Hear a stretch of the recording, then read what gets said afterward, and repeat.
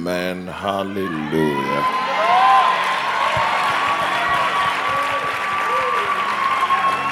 Glory to God. To start with, I love your weather in South Africa. It's just wonderful. And it's an honor to stand with the servant of God and to labor alongside him. I count it a great privilege. Let us pray.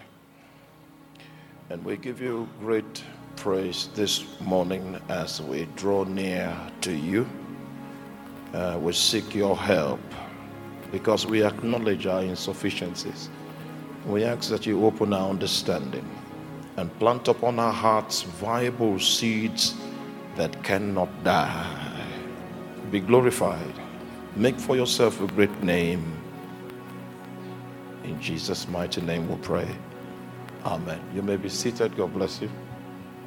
Turn your Bible to the book of Isaiah chapter 51. Isaiah chapter 51. As we make attempt to secure our coordinates for the journey. Amen. Hallelujah. It begins in verse 1 by saying, "Hearken unto me, ye that follow after righteousness." Please stay with me. Give me 40 minutes of your time. Just 40 minutes concentrated, 40 minutes of your time. Now, this call is only to people that follow after righteousness. This call. It's not applicable to you if you do not follow after righteousness. That is to say that the foundation for the things that we'll be speaking about today is rooted in righteousness. And I know this is a word church, it's a word-based church, and I know that there are pastors here, and in view of that, I would need to do due diligence to unveil what I mean by following after righteousness. Because theologically, someone here can say, yes, we are the righteousness of God in Christ Jesus. And that's not wrong. If you are in America, I know you know America a lot. America uses a credit system. But in Nigeria, we use a debit system. That means you have credit to market with, to buy your fuel on, to do all of that. All right? That for which the money is not yet available. And when the money comes in, you pay back. Right? That's the system in America. But in Nigeria, you need to labor and make the money available first. So it's a debit system. So you can't spend if you don't have. Now, so in the kingdom, what God used in redemption is a credit system. You are devoid of any form of righteousness whatsoever. In fact, your righteousness, according to the scriptures, is like filthy rags. Your attempt to look holy before God is nothing compared to the standard of God. So God now gave you credit. So the credit that God made available to you is Jesus Christ that is domiciled in your spirit. Is the basis of your acceptance before God. But do you still realize that it's still credit? You're not following. You're not following. Okay, because you're not following, I will save you that trouble. No, we'll just go back to it's credit. And it is because you are the righteousness of God in Christ Jesus. That's your status. Because God will accept Jesus. God will accept the Christ. Are you there? All right, just like Isaac will accept Esau. So even though Jacob wanted to come in to steal on the blessings, he had to masquerade as Esau. He had to appear before the Father as Esau. So God will accept Christ. So if you stand before him, the reason for which you are accepted is not because of you, it's because of the credit system, it's because of Christ that is in you. Now, God, are you with me? That's your takeoff point. Christ in you now gives you a platform to be able to engage God, because the nature of the blessedness of the new covenant is that it provides a possibility of access. And that access is possible because Christ is in you. What you do with that access is what you do with it. It will determine how your life will look like. But God has given you the basic possibilities to access him. Are you there?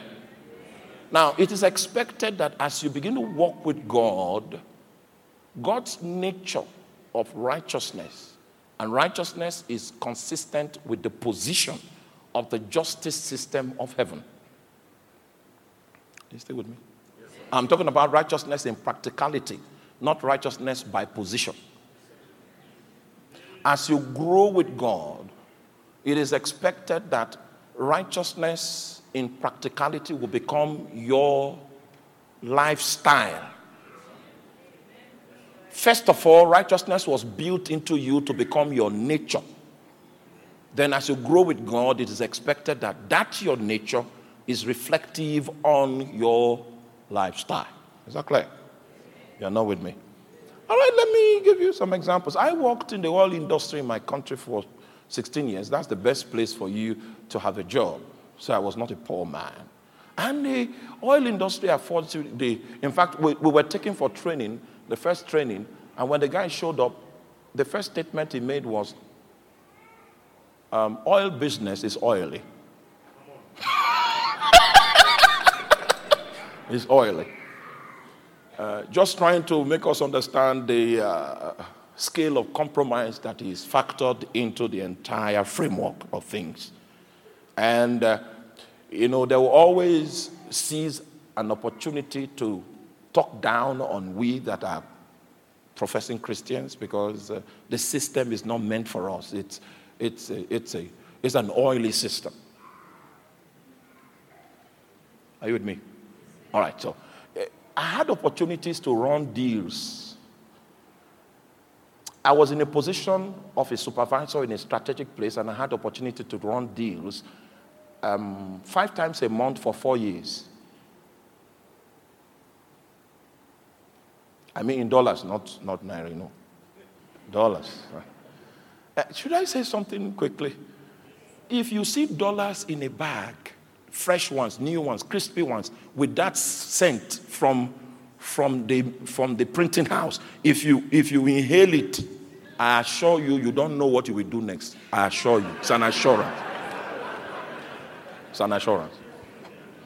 Now, so we are trying to address people, and for your information, I took no bribe for 16 years. To the glory of God. You see, you are clapping for me. You're clapping for them. To the glory of God. There were times I had to fast and pray for long to have the courage to say no to some people. Why? Because I was desperate to follow after righteousness. It is possible for you to say, well, I'm the righteousness of God in Christ Jesus, but I'm not so keen on following. And if you are not following after righteousness, your life is going to be a contradiction of the position that God has domiciled you for your takeoff. It means that you are going to be the reason for which the name of the Lord is blasphemed. So eventually, the credit that was given unto you, you couldn't pay. There was no return on that investment. And it's a shortfall in the kingdom of God. May the Lord help us in the name of Jesus. All right, they say, hearken unto me, ye that follow after righteousness. You need to follow hard after it. That's what separates us from the unbelievers. If we're in the same office with the unbelievers because of our commitment to follow after righteousness, you will just know that we are different. And I need to tell you, what we suffer in following after righteousness. Are you with me? All right, in my station, one of those times, my manager was coming to visit me, and he said, you know the drill? I said, I don't know what you're talking about. He said, okay. Oh, you didn't call these guys to give you the orientation of how to host me? I said, I didn't know there was such an office that I needed to consult to know how to host you. But if you can be so kind, you can give me some insights into the requirements. And he said, he doesn't sleep alone. He sleeps with big ladies. Big ladies. Hallelujah. And it happens to be that the station I was at that time was in the city where I attended university. And when I was in the university, I was a radical. I was crazy for Jesus. I was crazy. I was mad. If I show up in the same university trying to look for big ladies, they will think I've come with another Jesus trick. They won't even believe.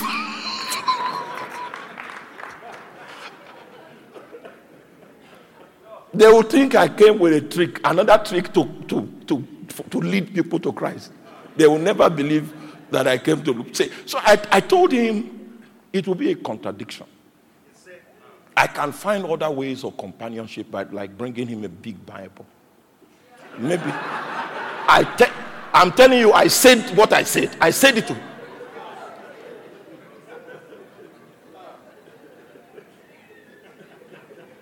So he insisted that I will never be promoted as long as he's manager. And indeed, he kept his threat. For how many years was I left out of the list? I think for 5 years. For 5 years. It was not because I was mentally bankrupt. It was because I decided to follow hard after what?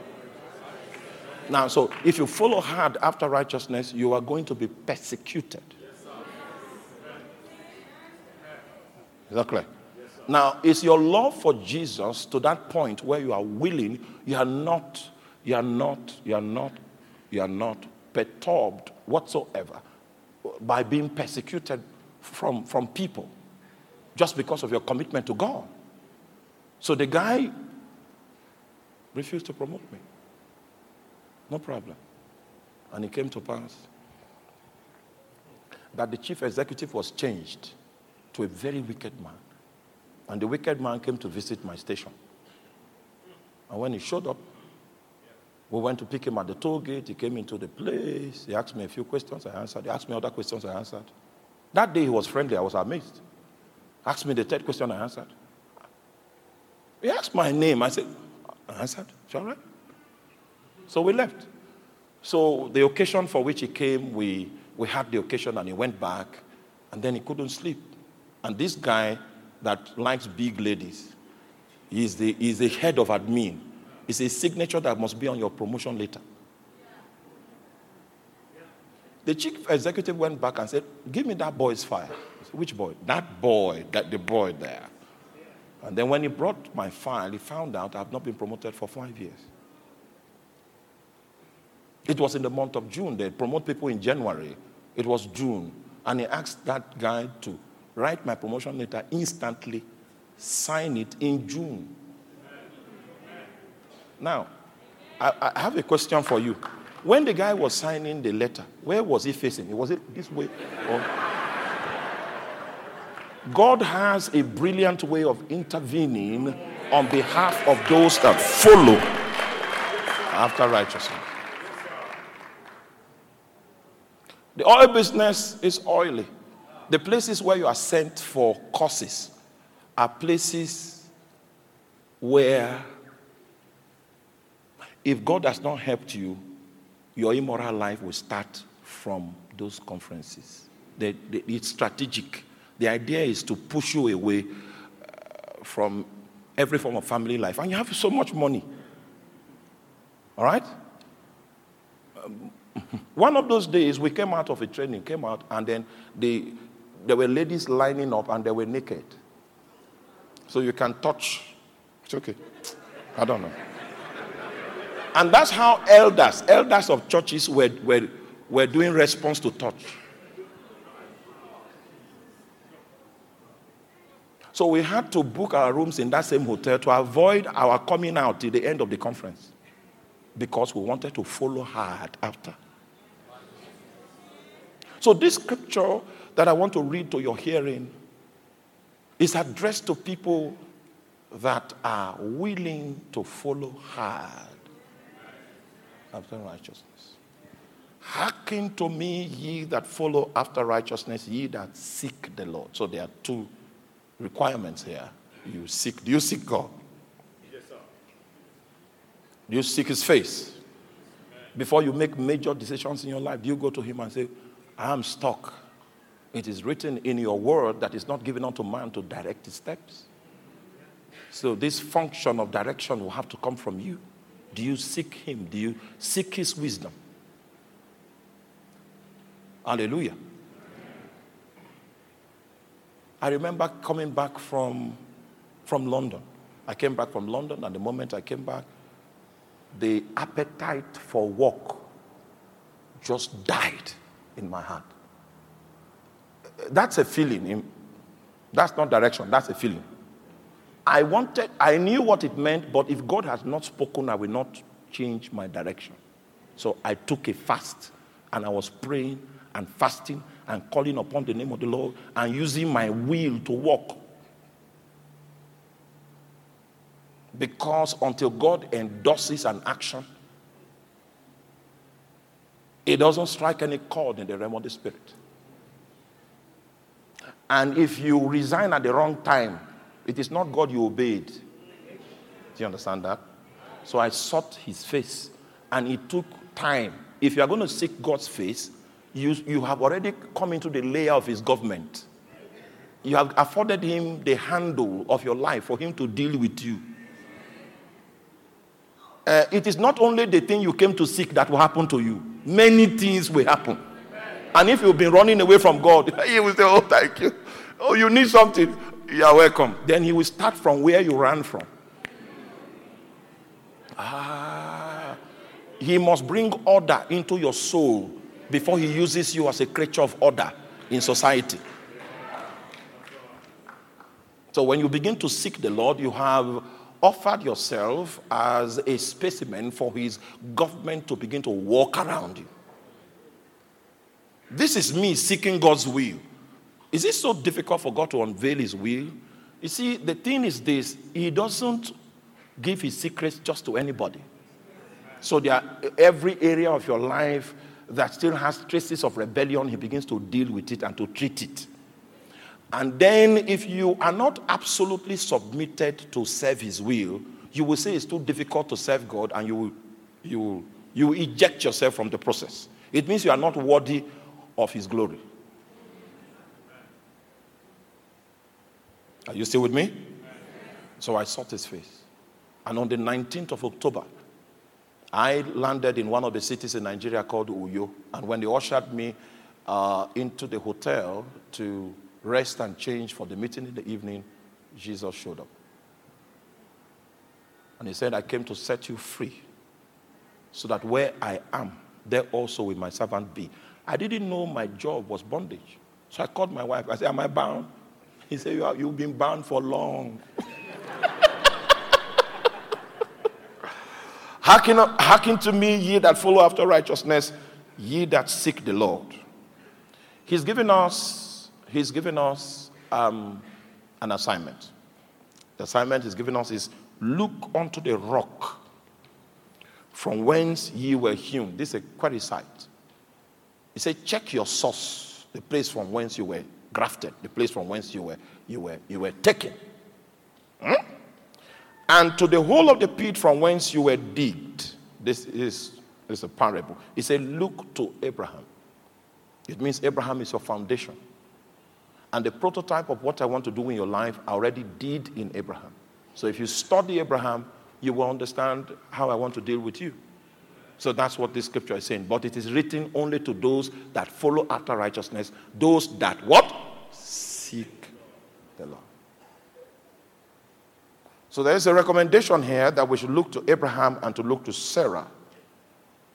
What is it about Abraham he wants us to look at? He said, I called him alone and blessed him and increased him. I tell you, are you with me? Are you still with me? Now, I told you that the evidence that grace is available is sufficiency. Any time in your life where there is insufficiency, it means you are a victim of lack of grace. And insufficiency in any area, not just finances. Because when the caption came out, Kingdom Economy, the conclusion was, okay, we need smart ideas to dominate the marketplace, and we need wisdom on how to function the economic war front. It's part of what we're talking about, but it's far broader than that, because God doesn't just want to solve your financial problems. He wants to make all grace abound so that you have all sufficiency in all things and abound unto every good work. So there is not supposed to be any aspect of your life that is deficient, that is suggestive of insufficiency. So the story of Abraham was how God blessed him and how God increased him. There's a protocol that God had to engage in the life of Abraham to bring him to a point of blessing and increase. There was no insufficiency in any aspect of his life. That's God's dream for you. That's God's agenda for you. If you're still with me, say amen. So it is in view of the above that we want to humbly look at the life of Abraham and pick the products of his interaction with God. How did God's interaction influence Abraham? If we look upon the influence that God's interaction with him brought to him, this scripture is saying that that's the same pattern that I want your life to evolve around. It means that it's a part of Abraham that is supposed to play out through every one of us. So Abraham is a prototype, and the Bible is saying we need to look into that query site of our foundation. All right. So turn with me quickly. The book of Genesis. I'll just speak for a little bit, and we'll pray. Amen. But if I notice that your understanding is open, then we'll travel a bit further. So I have two capsules. So I will serve one first and check you. Amen. Then I'll know if there is space to take the next one. You know, the lectures we have had so far were sweet and exciting. These ones are going to be hard. Because if you are working with a spirit being, I know most of you don't think along this line. You want to walk with a spirit being, there are a few things you need to know. The spirit being, every spirit being whatsoever, is a very jealous entity. Yeah. He wants to have you all by himself. You know why? The only way that spirit being, the only way his identity will be revealed in this three-dimensional world. I hope this world was not designed for spirits. This one we are in now.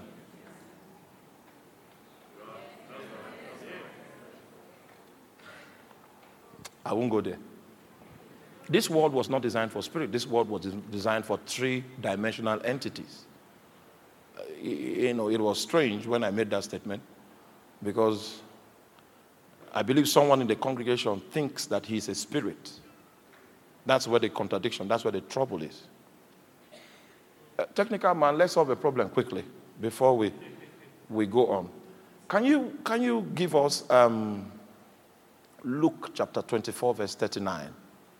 And the authority that I want to quote on this matter is Jesus himself. Luke 24, verse 39. This is Jesus with his resurrected body, trying to introduce himself to his followers and trying to provide evidence to his followers that he is Jesus indeed. Right? So the first thing he says in 39 is, behold my hands and my feet. Brother, come, please. The reason why I can behold him is because he occupies space. So in this, our own frame of reference, we have one integer called space.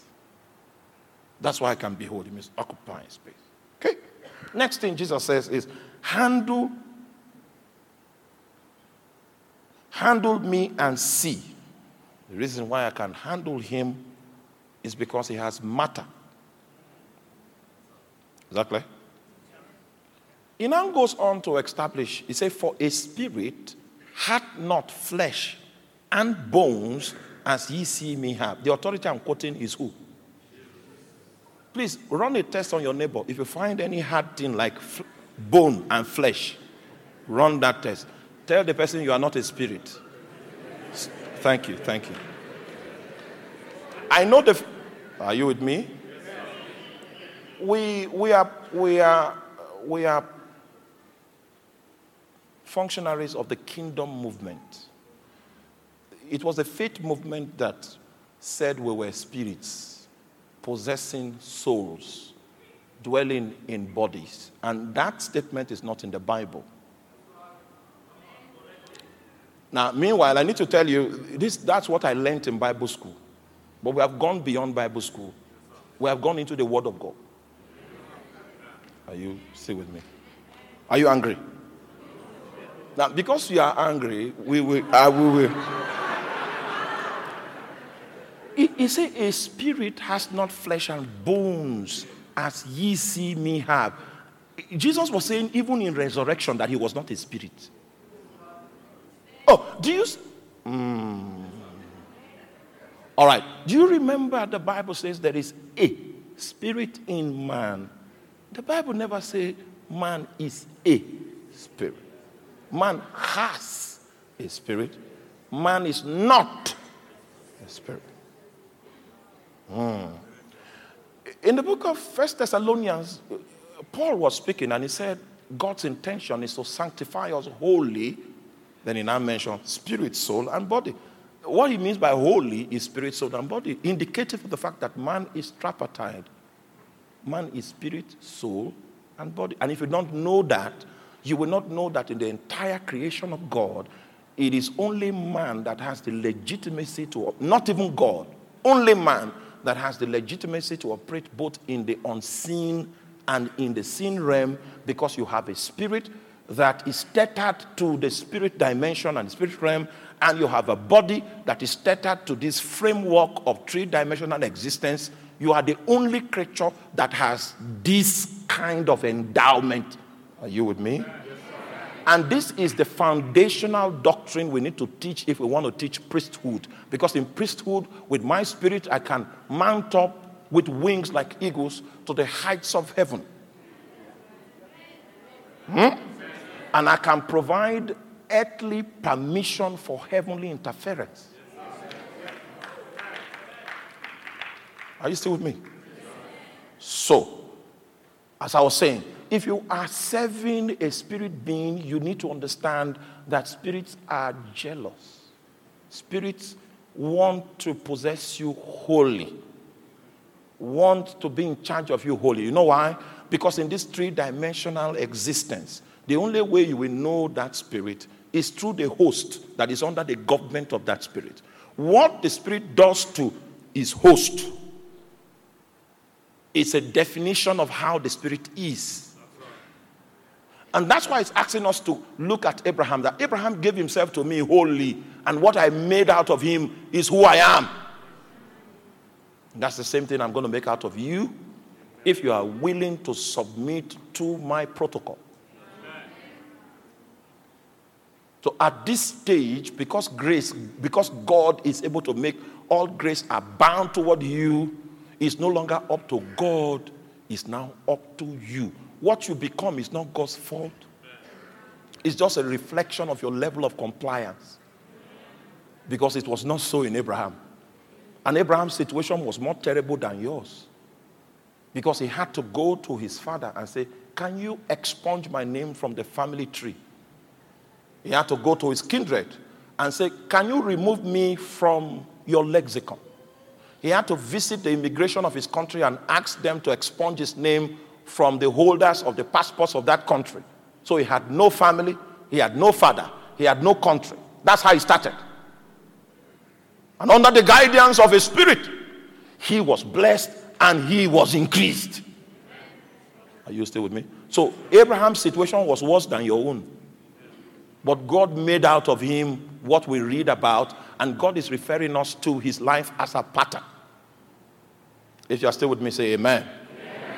Okay. Let's journey. We'll begin from the call of Abraham. Let's go to the book of Genesis chapter 12.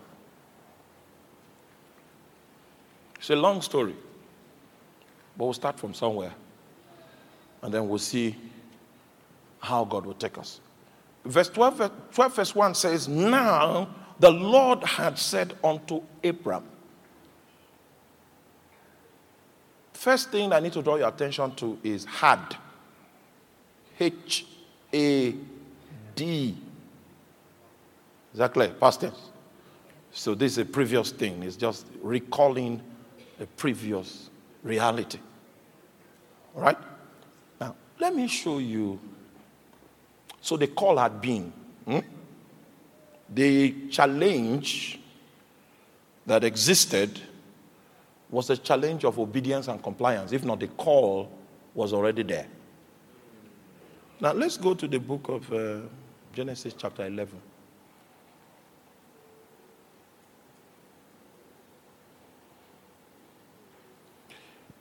I'll read from verse 27. Why the Bible says God had said. 27. Now these are the generations of Terah. Terah begat Abraham, Nahor, and Haran. And Haran begat Lot. And Haran died before his father Terah in the land of his nativity, or of the Chaldees. And Abraham and Nahor took them wives. The name of Abraham's wife was Sarai, and the name of Nahor's wife was Milcah, the daughter of Haran, the father of Milcah, and the father of Iscah. And Sarai was barren; she had no child. Now, this is the scripture I want to draw your attention to. And Terah took Abraham his son, and Lot, the son of Haran, his son's son, and Sarai, his daughter-in-law, his son Abraham's wife, and they went forth with them. And they went forth with them from all of the Chaldees to go to the land of Canaan. And they came to Haran and dwelt there. Now, the first thing I want to draw your attention to here is that when God spoke to Abraham about moving out, and he told his father that he needs to leave him, he needs to leave his kindred, he needs to leave his country, his father Terah thought he was mad. So what his father did was that he constituted a journey party. Right? If you check this, and Terah took Abraham. It was not Abraham that was responsible for this journey. Terah said, you are mad. Okay, because you insist that we should move, I will drive this train. And he moved them not to Canaan, where Abraham's destiny was beckoning on him to call. He moved them to where? Haran. Guess what the meaning of Haran is? Delay. You can check it on your lexicon. The first thing that God had to do to Abraham was to teach him obedience. And I will show you all the politics and the manipulation that went down in this is practice of obedience and the repercussion that found expression eventually. You know, many people come to God, they don't know that God is spirit. And they that must worship, it's not by force to worship him. But if you must worship him, there is a prescription on how it is done. It is done in spirit and in truth. The word truth there, I'd like you to click it on the lexicon and let us know what it means. Truth. Who has an electronic Bible? Because if I use mine, you will say it's my own. But I had planned to deceive you from Nigeria. So I won't go there. I won't use mine. Okay. They that worship him must worship him in spirit and in truthfulness. So in walking with God, because of the fact that God knows too much, he knows your grandfather to the 50th generation. So he knows too much. So the only way to walk with God is with truthfulness. You are naked always before him. That's how you walk with God. The day you start becoming confiscated, you can be, sophisticated and all of that, you begin to lose your grip on God. Now, it was the father Terah that constituted the journey party. And Abraham was following him. Meanwhile, Abraham is the one that God called. And the guy mobilized the entire household and changed their location and arrived at Haran. And he stopped there. The destiny of that young man was not going to be fulfilled in Haran. Are you with me? According to statistics, because I did the calculation, God called Abraham at the age of 25.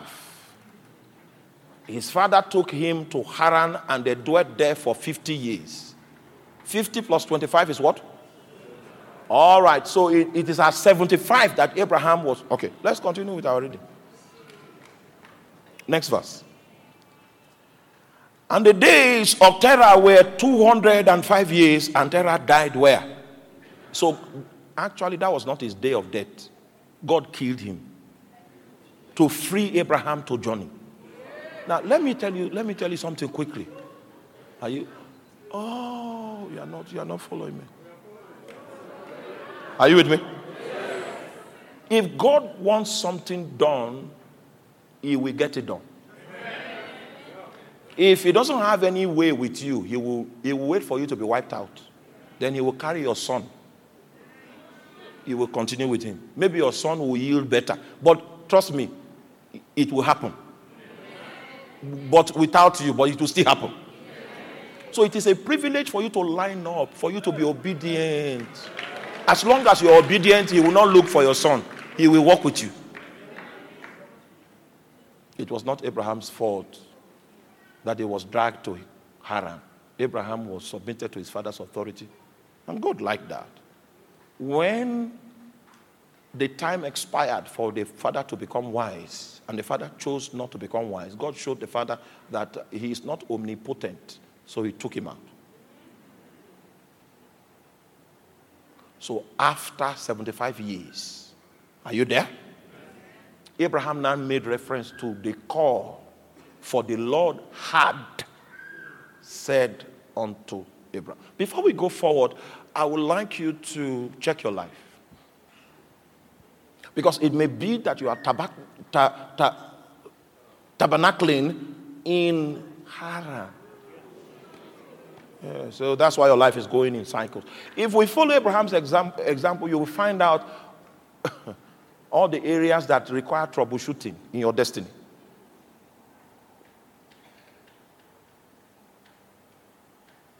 Do you still remember what Jesus said when Satan came to tempt him?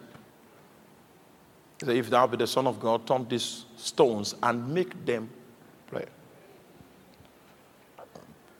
And Jesus said, it is written.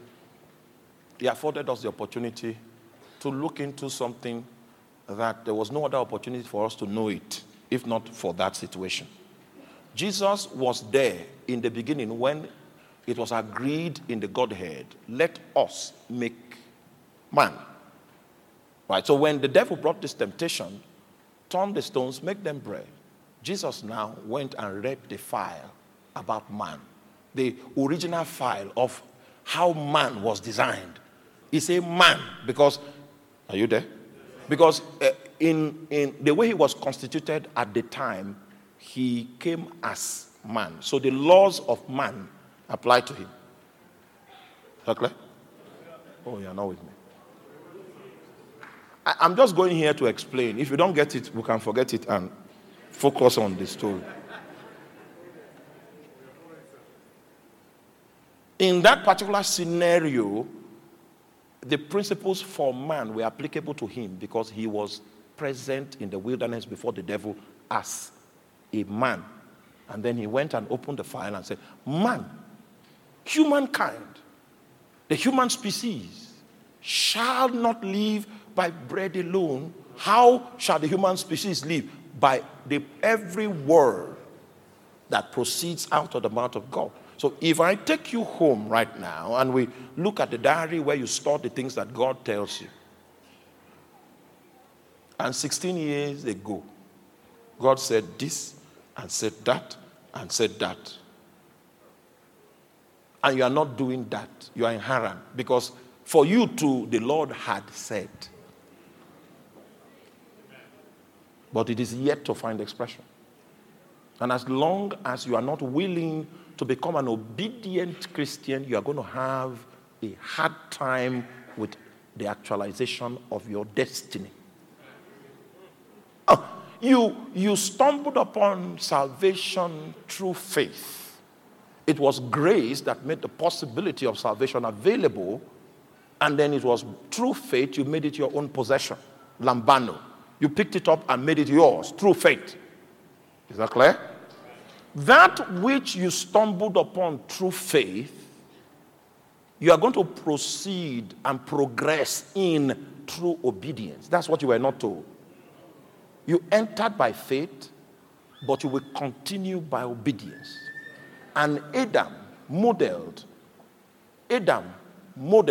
the principle of rebellion, and Jesus modeled the principle of obedience as the status of the second Adam and the last Adam. Are you still with me? So all followers of Jesus Christ must keep to his example. Obedience is how we grow in grace. Obedience is how we grow in the measures of God. The first lesson that God wanted to teach Abraham was the burden of obedience. A lot of believers come to church and speak in tongues and enjoy praise and worship, but there's no commitment to obedience in their lives. You are not going anywhere. You are going to be a victim of circumstances, a victim of situations. Demons are going to help you waste your time.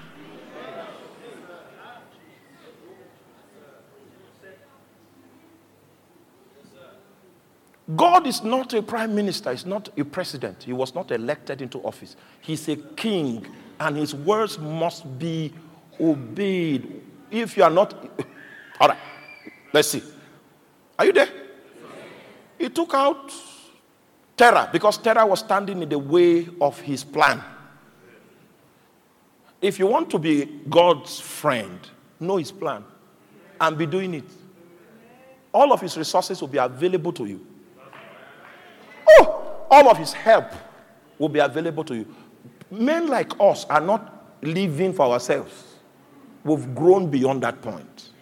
Because we know if we live for ourselves, we have no basis to ask God for grace. God will not supply grace to actualize your plan. He will make his grace available to actualize his plan. So the best way to live as a Christian is living to serve the will of God. The power of God goes in the direction of the will of God. The grace of God goes in the direction of the purpose of God. So if your life is factored within that crucible, you will lack no support, you will lack no supply. So God is painstakingly attempting to teach Abraham the first principle of the kingdom, acknowledging that the king is worthy to be obeyed. That's the first thing. Many of you study scripture, you rationalize it and say, okay, according to the laws of physics, laws of thermodynamics, this scripture doesn't really align. And it should have said this and that.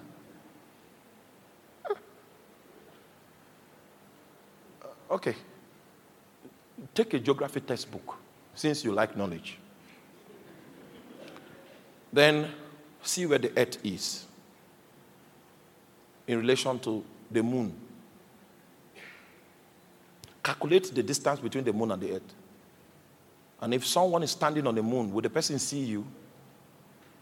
It means there are perspectives that you sustain that you don't exist. You are not that important. There are perspectives. In fact, from Apollo 11, when they snapped the earth, it was only Africa, the continent of Africa, that was seen. Europe did not exist from that perspective. And in the snapshot that they took, they did not see our poverty. So that person that is literally non-existent is the one trying to rationalize the wisdom of God. That is folly. So, I'm helping you settle some equations in your heart so that you'll be ready for the journey of obedience. Because your journey of obedience is what we call your walk with God. So the first thing he instituted in the life of Abraham is that he will not take anything less than what he said you should do. He took away. Terah would have lived longer. And he would have enjoyed life. But because it was an obstacle to what God wanted to achieve, God took him out. Then Abraham was now set to implement obedience when he was eventually 75. Let us see how Abraham constituted his own journey party.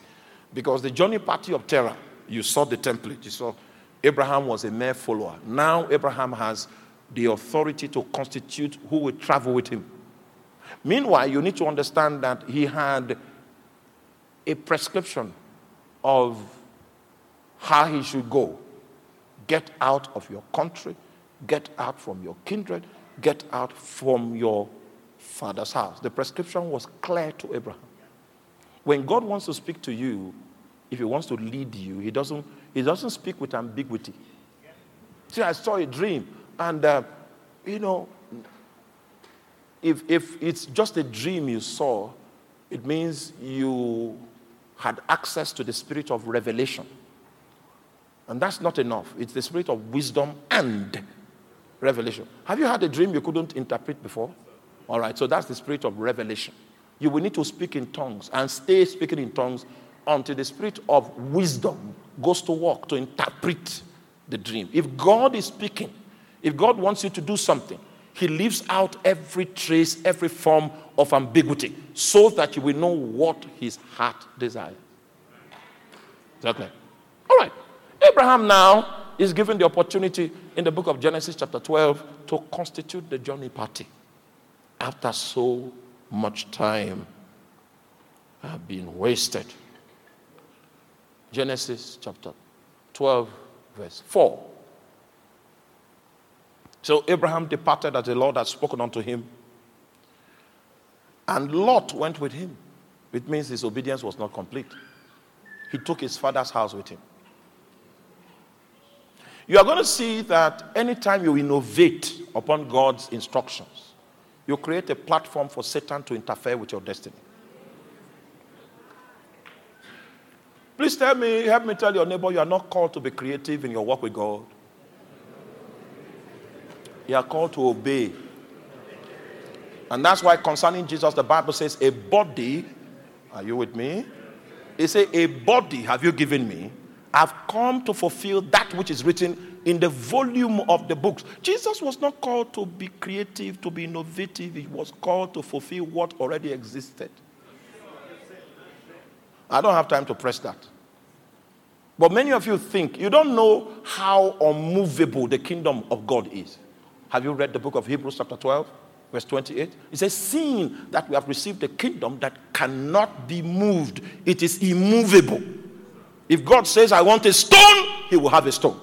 If God says, I want a book, he will have a book. His purposes never change, but his men, his players, can always change. And every day I wake up, I know that God has better people to do what he has called me to do And my calling has nothing to do with my efficiency, my proficiency, my expertise, my lingo, my style. He has better people with better styles, better everything. It's just an act of his sovereignty. He exercised his will to choose me. And that's a privilege, I tell you. In Abraham's obedience, he created a slippery ground for Satan's interference. He took Lot.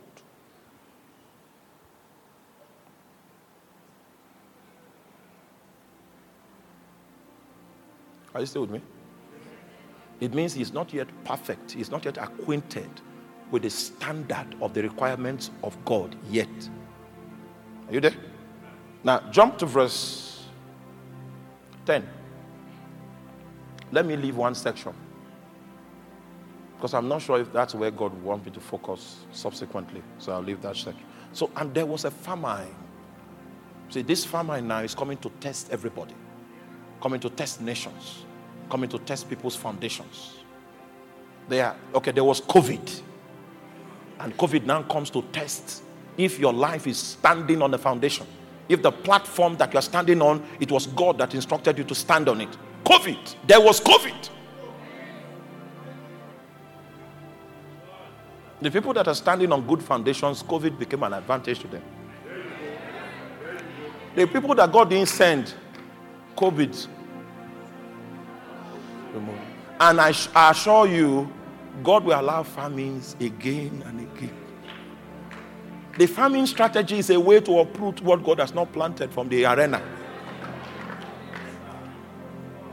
If you are not supported by grace, the famine will lynch you out. So there was a famine.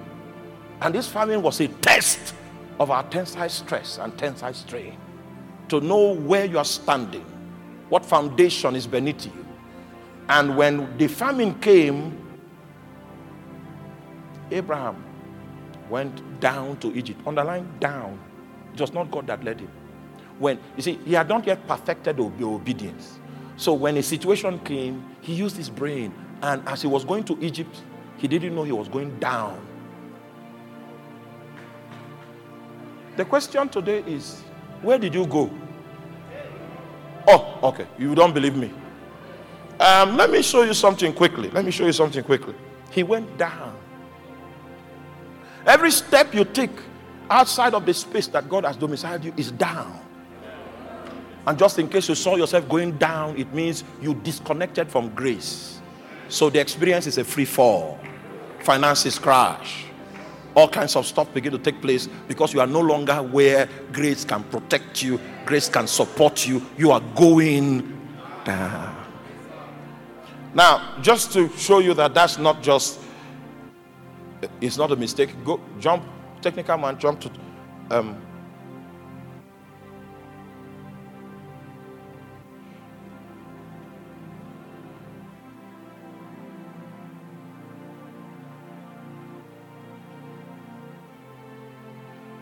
13 verse 1. And Abraham went up out of Egypt. You see, when he was going out of Egypt, how was he going? Up. When he was coming out, it was up. When he was going, it was down.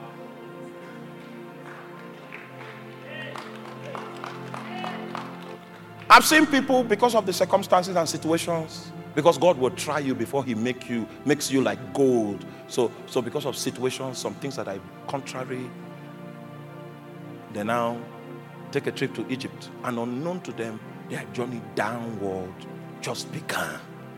Your insufficiencies are going to manifest again. Your infirmity is going to pop up once you wander out of where grace is domiciled. I don't have time to push it further. But what I'm trying to teach here is that the first principle God taught Abraham is that if you're going to survive, you will need to have to obey me.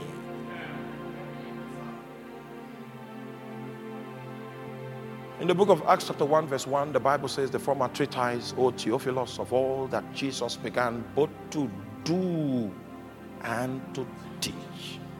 First of all, in the life of Jesus, and that's the summary of the life and times of Jesus, because the same person that wrote the book of Acts of the Apostles was the same person that wrote the book of Luke. It was Luke the doctor. Luke the doctor. Luke was Paul's personal physician. He was the one that wrote the book of Luke, and he wrote the book of Acts of the Apostles. And he was addressing the two books to a mayor that was interested in the ways of the Lord. And he was a chartered disciple that was sent to bring more perfectly to him the things that are most surely believed amongst us. So Luke summarized the book of Luke in the book of Acts in one verse. He said, the former treatise have I made, O Theophilus, of all that Jesus began both to do and to teach. See, there was something that was the foundation of his teaching ministry. It was a doing. Right? Now, what doing was he talking about? It was living under the government of his father. So every day he wakes up in the morning, goes into a solitary place to pray, and he downloads what is on his father's heart. His preoccupation for that day is doing that which he saw his father do. Is that clear? And before Jesus was able to perform any miracle at the waters of Jordan, the father had to come with accreditation. He said, this one is my beloved son. He had not done any miracle, never preached any huge message. But the life of Jesus in the secret was a life of utter obedience unto his father. That was a doing. And guess what? This doing was for 3 decades. And the teaching ministry was for 3 years. So 1 decade for 1 year of teaching ministry. His teaching ministry was standing on a life of obedience. You want to teach, you want to preach, you want to be a preacher that will move South Africa. Bible school, your credentials from Bible school will not count. It's your life of obedience that forms the basis of your rank and the authority that your teaching ministry will carry. He began both to do and to teach. That's Jesus' example. If we scan your life, can we see a doing, a rectitude of obedience, alignment with the government of heaven, that you are not your own, that your nationality is heaven, you are here as an ambassador, and you do only what your father says. That's the first thing God had to teach Abraham. He brought Lot into the equation. His problems in the future was tied to the same Lot. Whereas Haran, his father, brought delay, Lot now brought distraction.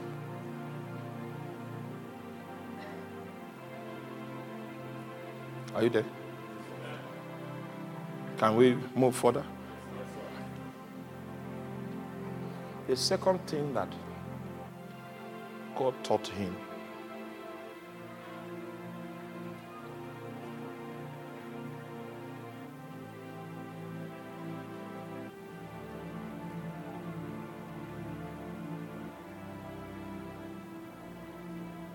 is the principle of tithing. Now, I'm here to answer your questions. You have arguments about tithing, because the time came in the body of Christ where some folks that were not adequately instructed in the things of God now came up and said tithing is Old Testament, is not. You see, it's not good for someone that is not licensed in doctrine to have a consistent congregation that it teaches.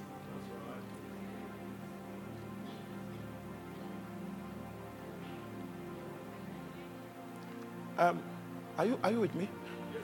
I hope you know Abraham existed before the law. So my first question is, under what regime was he? Meanwhile, there are only 2 systems in the Bible. Only 2 systems of God's administration in the Bible. It's either law or grace. I'm asking a question. Because I know you will not accept that Abraham operated under grace, but that's where he operated. But stay with me. Don't believe. These days, when we say things, we need to provide evidence from Scripture so that we will not make the Scripture capable of private interpretation. Because it is not. And that's the reason why God did not use one writer. The book of the sons of the bondwoman is only one writer. And that's a counterfeit. Do you understand what I'm saying? One author, the Holy Ghost, but different writers. So many different writers, but they say the same thing. So the Bible is not capable of private interpretation. Everything you find in scripture, you must find another scripture by another person that supports that your view. If not, that your view is not biblical. Because the Bible is not capable of what? Private interpretation.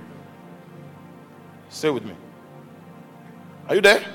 All right, so let's go to Romans. Romans chapter 4.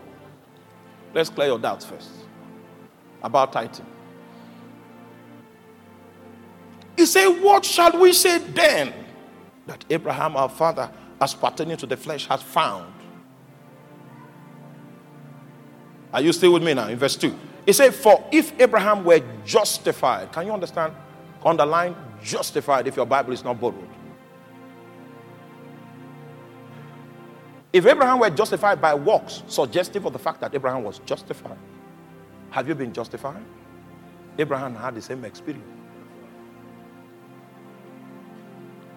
And the Bible says he was not justified by works. Because if he were justified by works, he would have occasion to glory before God. That he did something, he helped God. But that was not the case. It means Abraham was justified. And justification is only a status that can be attained under grace. Oh, next verse. Go, next verse. For what saith the scripture? Abraham believed God, and it was counted unto him for righteousness. The righteousness of the law required that you need to keep every aspect of the law before you can be pronounced righteous. And the law did not succeed to produce one righteous man, because no one was capable of fulfilling every requirement of the law. The law just showed the position of God, but it didn't provide any enablement for people to live up to that standard. And man was falling. So the law became an emblem of judgment. You see that?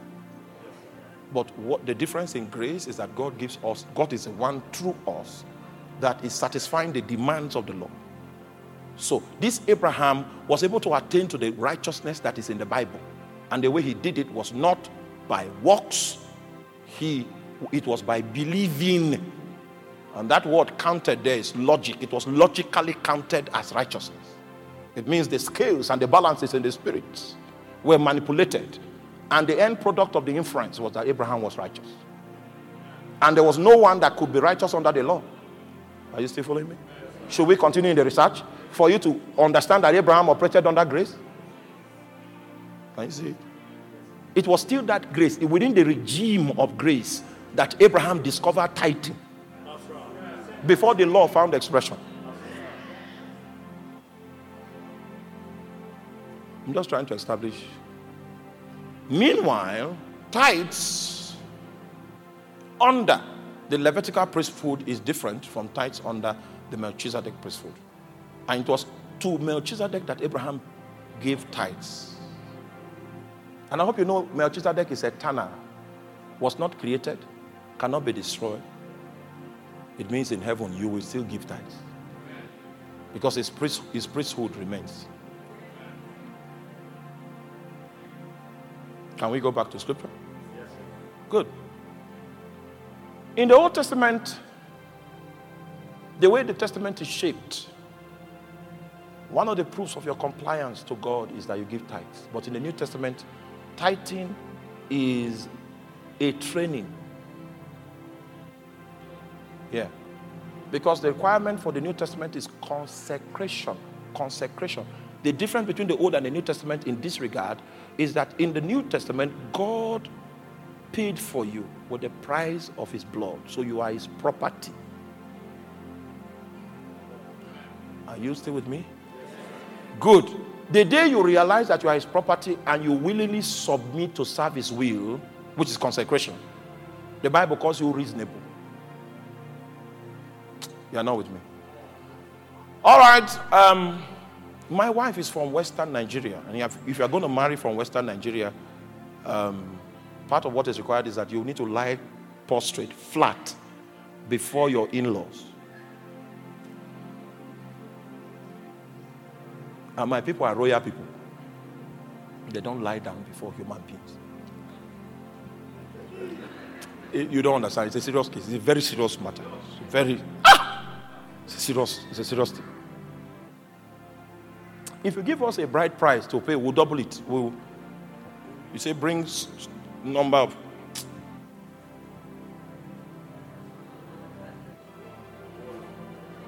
We will do more than is on the list so that you know that we are worthy men. But there was a requirement, you lie down. And that's a big matter. But we succeeded in lying down.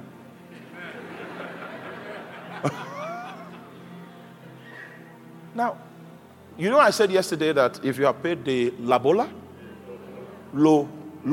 if you are paid the lobola, that the woman is now your property. And one lady here was. I'm talking about legally. Okay? It's when you take the woman home, you will know there's something you didn't pay for. Her love, she can decide not to love you. You paid. I'm here like a piece of furniture, but I'm not loving you. Do you understand that? Good. But if the woman that refused to love you took inventory of the bride price, she should, if she's reasonable, she should decide to love you for free. That's what the Bible says. It said that we should, I beseech you, therefore, brethren, by the mercies of God, to offer your bodies as what? A living sacrifice. Because Jesus paid your bride price. He said, if you do anything other than this, you are not reasonable. It means you did not take into account the price that was paid. So, as a reasonable Christian, after your salvation, the next reaction is that you consecrate yourself absolutely to serve the will of God. That means you understand the cost of the bride price. The cost of the lobola.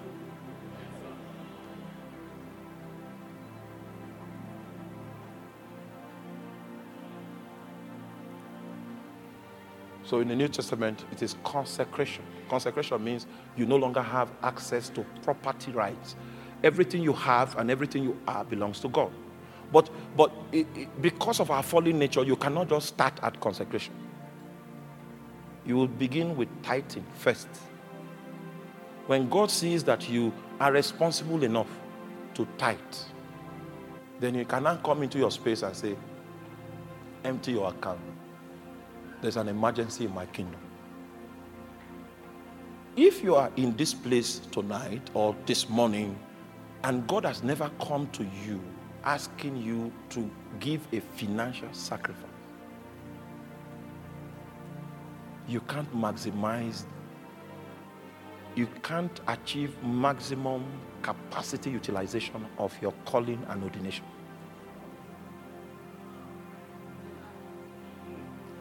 Let me start again. Tithing is preparatory in the New Testament.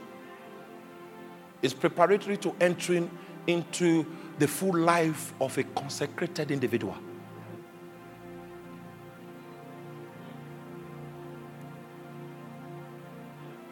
For me now, I own nothing.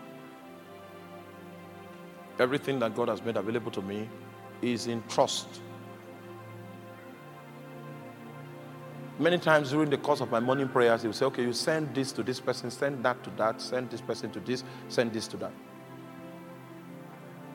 Before the close of work that day, I've sent it without asking. You know what? That's how I got where I am. I'm operating on the consecration level. But you see, I was faithful in tithing for long. And he said, okay, we can demand of him. You are not with me. Go back to Acts chapter 1. You are not here. Acts chapter 1 verse 1. He said the former tutor is O Theophilus of all that Jesus began both to do and to teach. So I told you that obedience is the foundation of his teaching ministry. Have you seen that? That's the first. Next verse. Until the day in which he was taken up, after that, through the Holy Ghost, he had given commandments unto the apostles whom he had chosen. It's only the apostles that he had chosen that he gave what? A time comes in your life when Jesus begins to give you commandments. If you have not reached there, it means you were not tithing.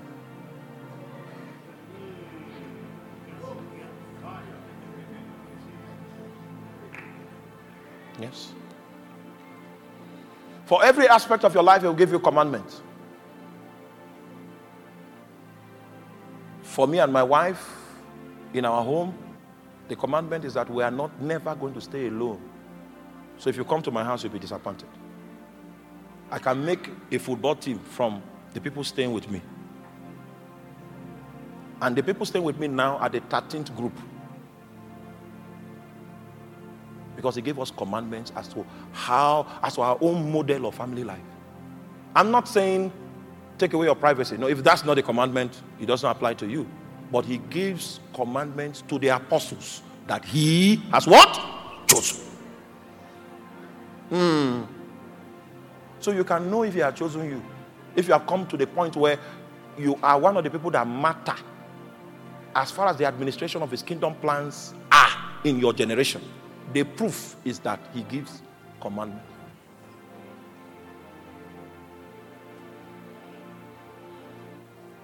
Are you following? He gives what?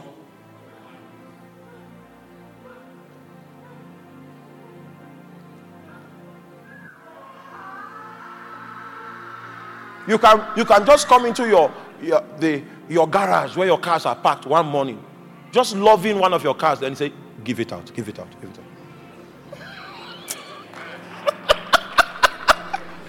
So I've given out so many cars that I don't love cars again.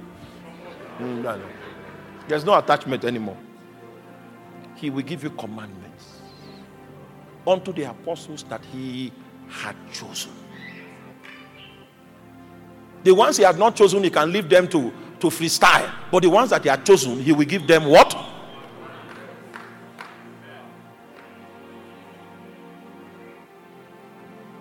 Then he begins to regulate your life. On this matter of obedience, there is a long list. It's a very long list. He will bring his torchlight. He will shine it in your pocket until your pocket is aligned with him.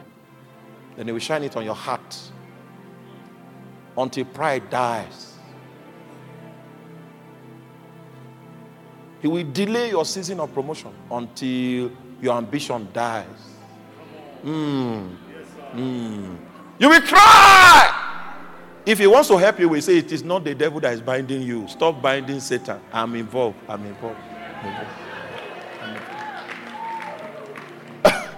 Have you heard of the scripture that says, humble yourself under the mighty hand of God? Why did they add mighty? It's because even if you are angry, you can't remove it. I prayed for years. Oh, you are not there. Prayed for many things for years. When I wasn't praying again, say, okay, that's your request. This is the time. You know how long I prayed for power? Hi.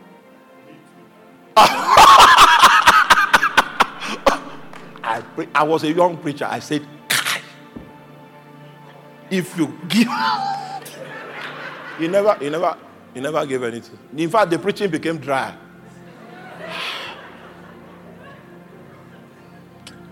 And when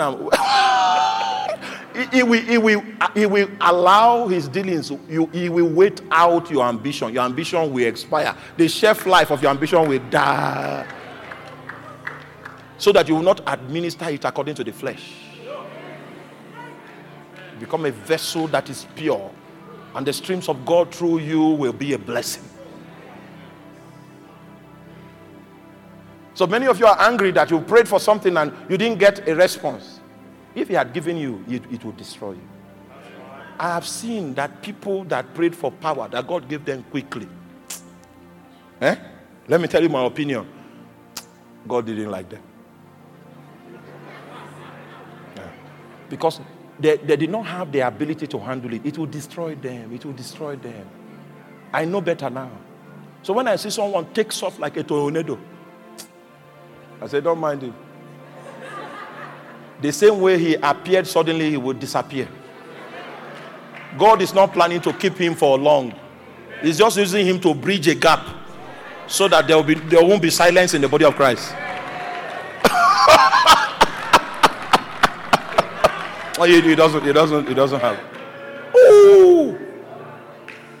Do you know how long I prayed for money? I wanted to. So that when I show up, I say, glory. You will know that God is good.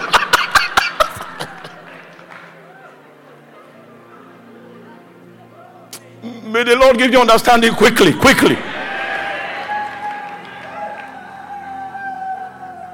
Have you seen the mess that has taken place in the body of Christ when people that were unauthorized had access to funds?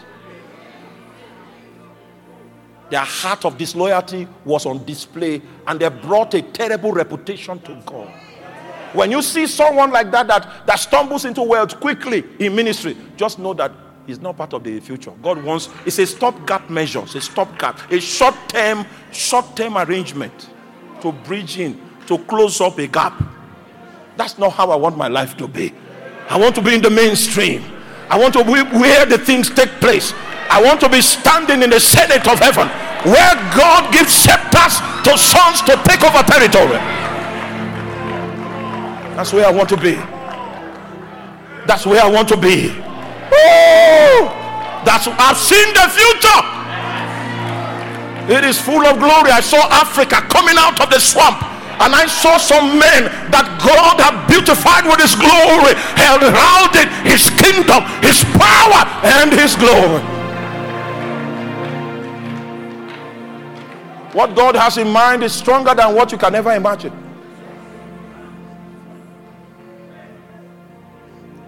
It's time to walk with him. It's time to obey him, so that he can give you his commandments. I'm going to stop here this morning. We want to pray that God will give us the capacity to obey him. Imagine, in 2 weeks' time, I'm going to be a manager in my office. Jesus comes and says, resign. What? Do what? And I told him, don't you think it would be more glorious for you if there's a testimony that as a manager I resigned because of you? You know what he said? Resign. My ideas didn't matter. Did not count. It will not give him glory. My family members knew that I was addicted to Jesus, and nobody wanted to be the one to say, can you think about this? Nobody wanted to be in that book because they know me. I'm a zealot. I'm consumed. So everybody say, follow God, follow him. But I know their heart. They were not, their heart was saying something. They say, follow Jesus. You followed him for so many years, so follow him on this matter. Meanwhile, they were mourning.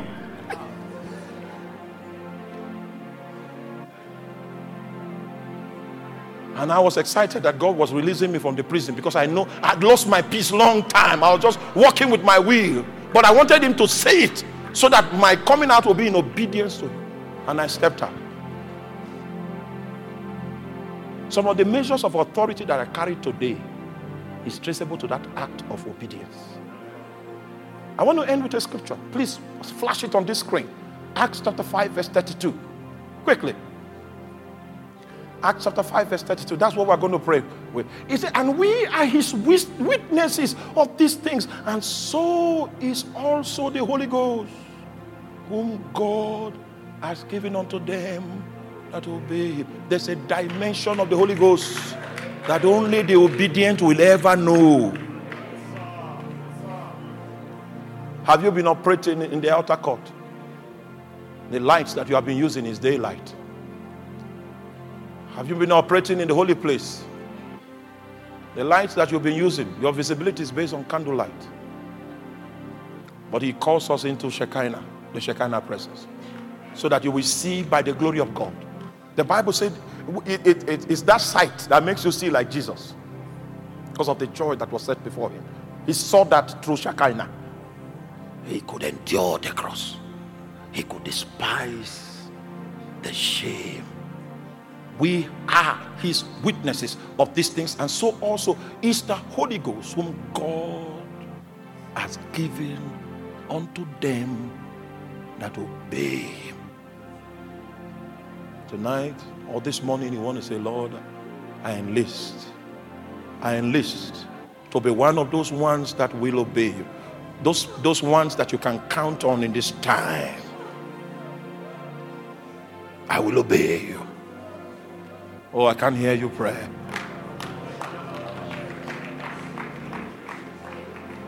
Siavo lemi skofatwa lahazama.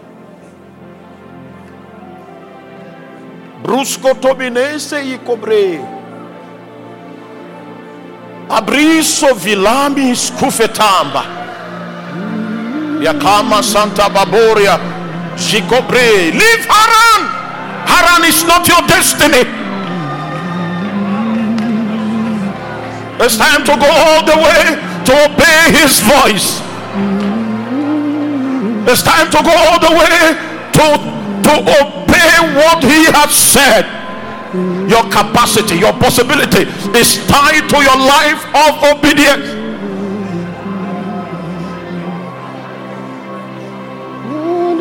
Sufelame Brosco fotomin zezike bresuka balamatale Jesus Ambro kote masiko bresco fetamila Agaito kombre Rakatala masobre. That's all I want to do with my life. To serve your will, to obey you, to walk with you. I just want to follow you, Jesus. To walk with you. Jesus. To walk with you. Lord, I just want to follow you. Oh my God. Jesus. Lausiko presco felamina cantelia. Apresco fetele. Usketa meso sana branta baboria. Avala manteto sketo belaite. Eko presco velame. Sami tetale. Ekabosa. Iskandalata. Akaito kobelama. Jesus, Lord, I just want si to avoli follow you. Apresco falantos che zazaila amico pre jamino capresco fataba baracatale baracas ketomendora baracas kumenaitela para upende vinatalia kofi ya. So we come into your presence that you might strengthen us, like you strengthened Abraham to take his son to the mountaintop. Strengthen us with might by your spirit in our inner man.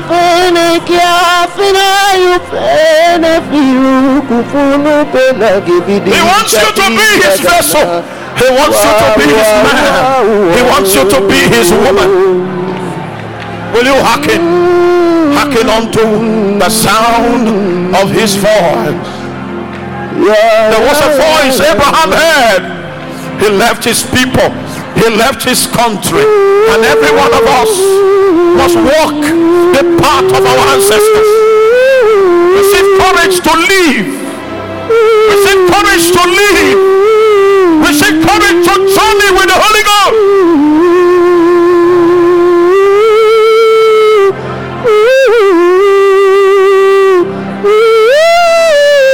For man shall not live by bread alone, but by every word that proceeded out of the mouth of God. This is a stage. A new beginning comes for South Africa.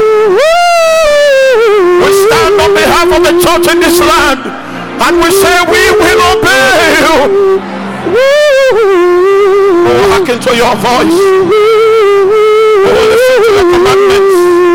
Our sons will serve you. Our daughters will serve your will. But among us you will raise priests. Priests that will proclaim your heart perpetually, so that the seed of righteousness can sprout out of the land. We will obey.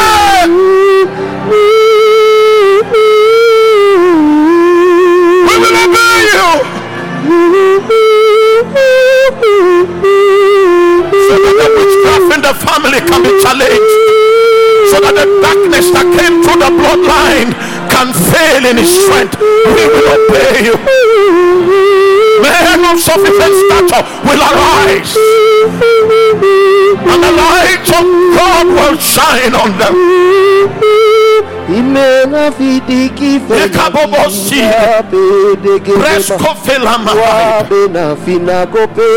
let us seek, we will leave our country, we will leave our kindred, we will leave our father's house to the land that you will show us, because it is in that land that you will make us a great nation.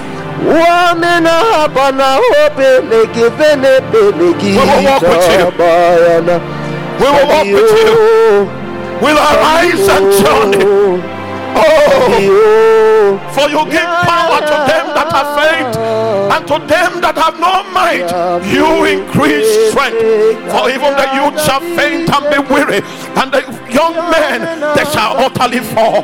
For they that wait upon the Lord, they will renew their strength. They shall mount up with wings like the eagles. This morning we mount up with the wind and the power of grace. We mount up beyond those situations that have kept us in Haran. Our journey is yonder, and our travel guide is the Holy Ghost. We march because we have heard the voice of our Master.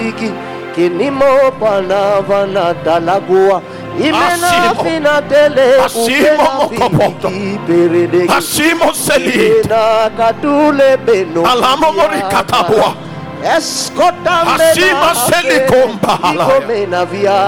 Oh, we march on Zion's highway, because a little one will become a thousand, and a small one will become a strong nation.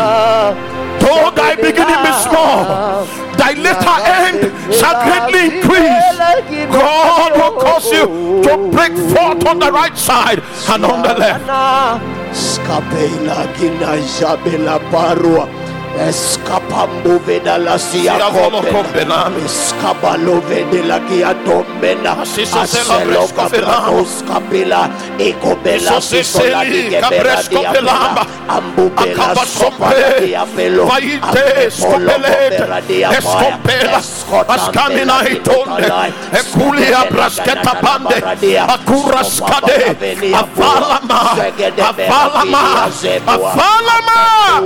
Iagadamba, Scotta Barakatua, Sketebembula Gino Barakadamia, Darius Opena, Sahulam Rascatomina Capello, Iagadambina, Scotta Barakadia, Salamantali. It is time to journey.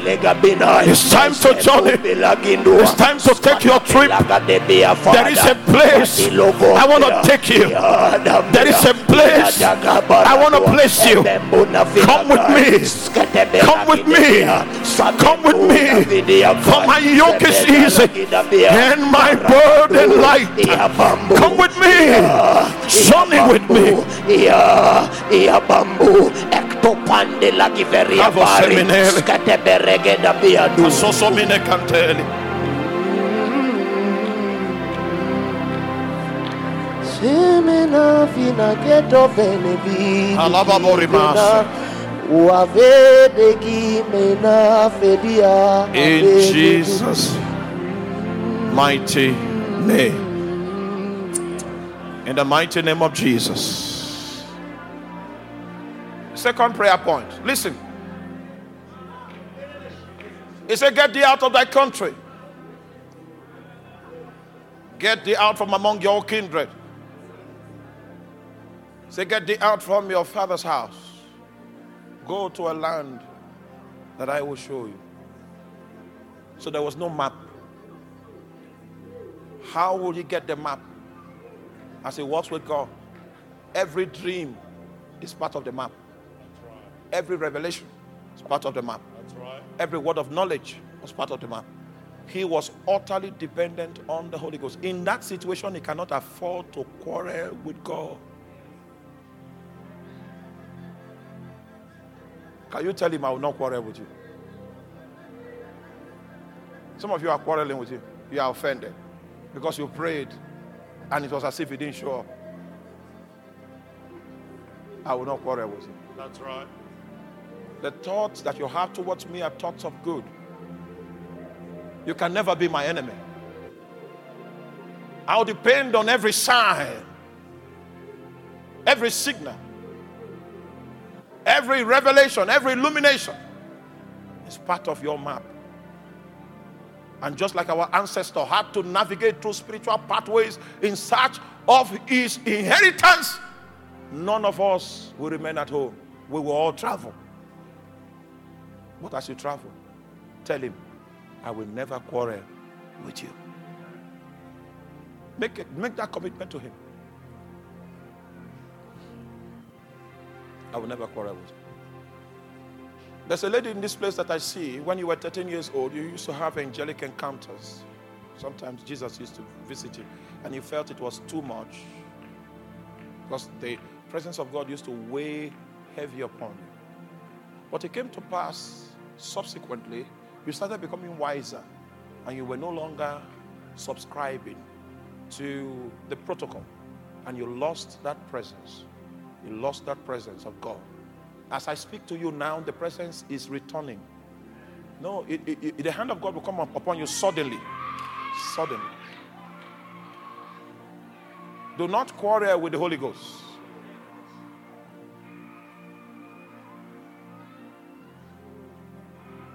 He said, for there is a path which no fowl knoweth.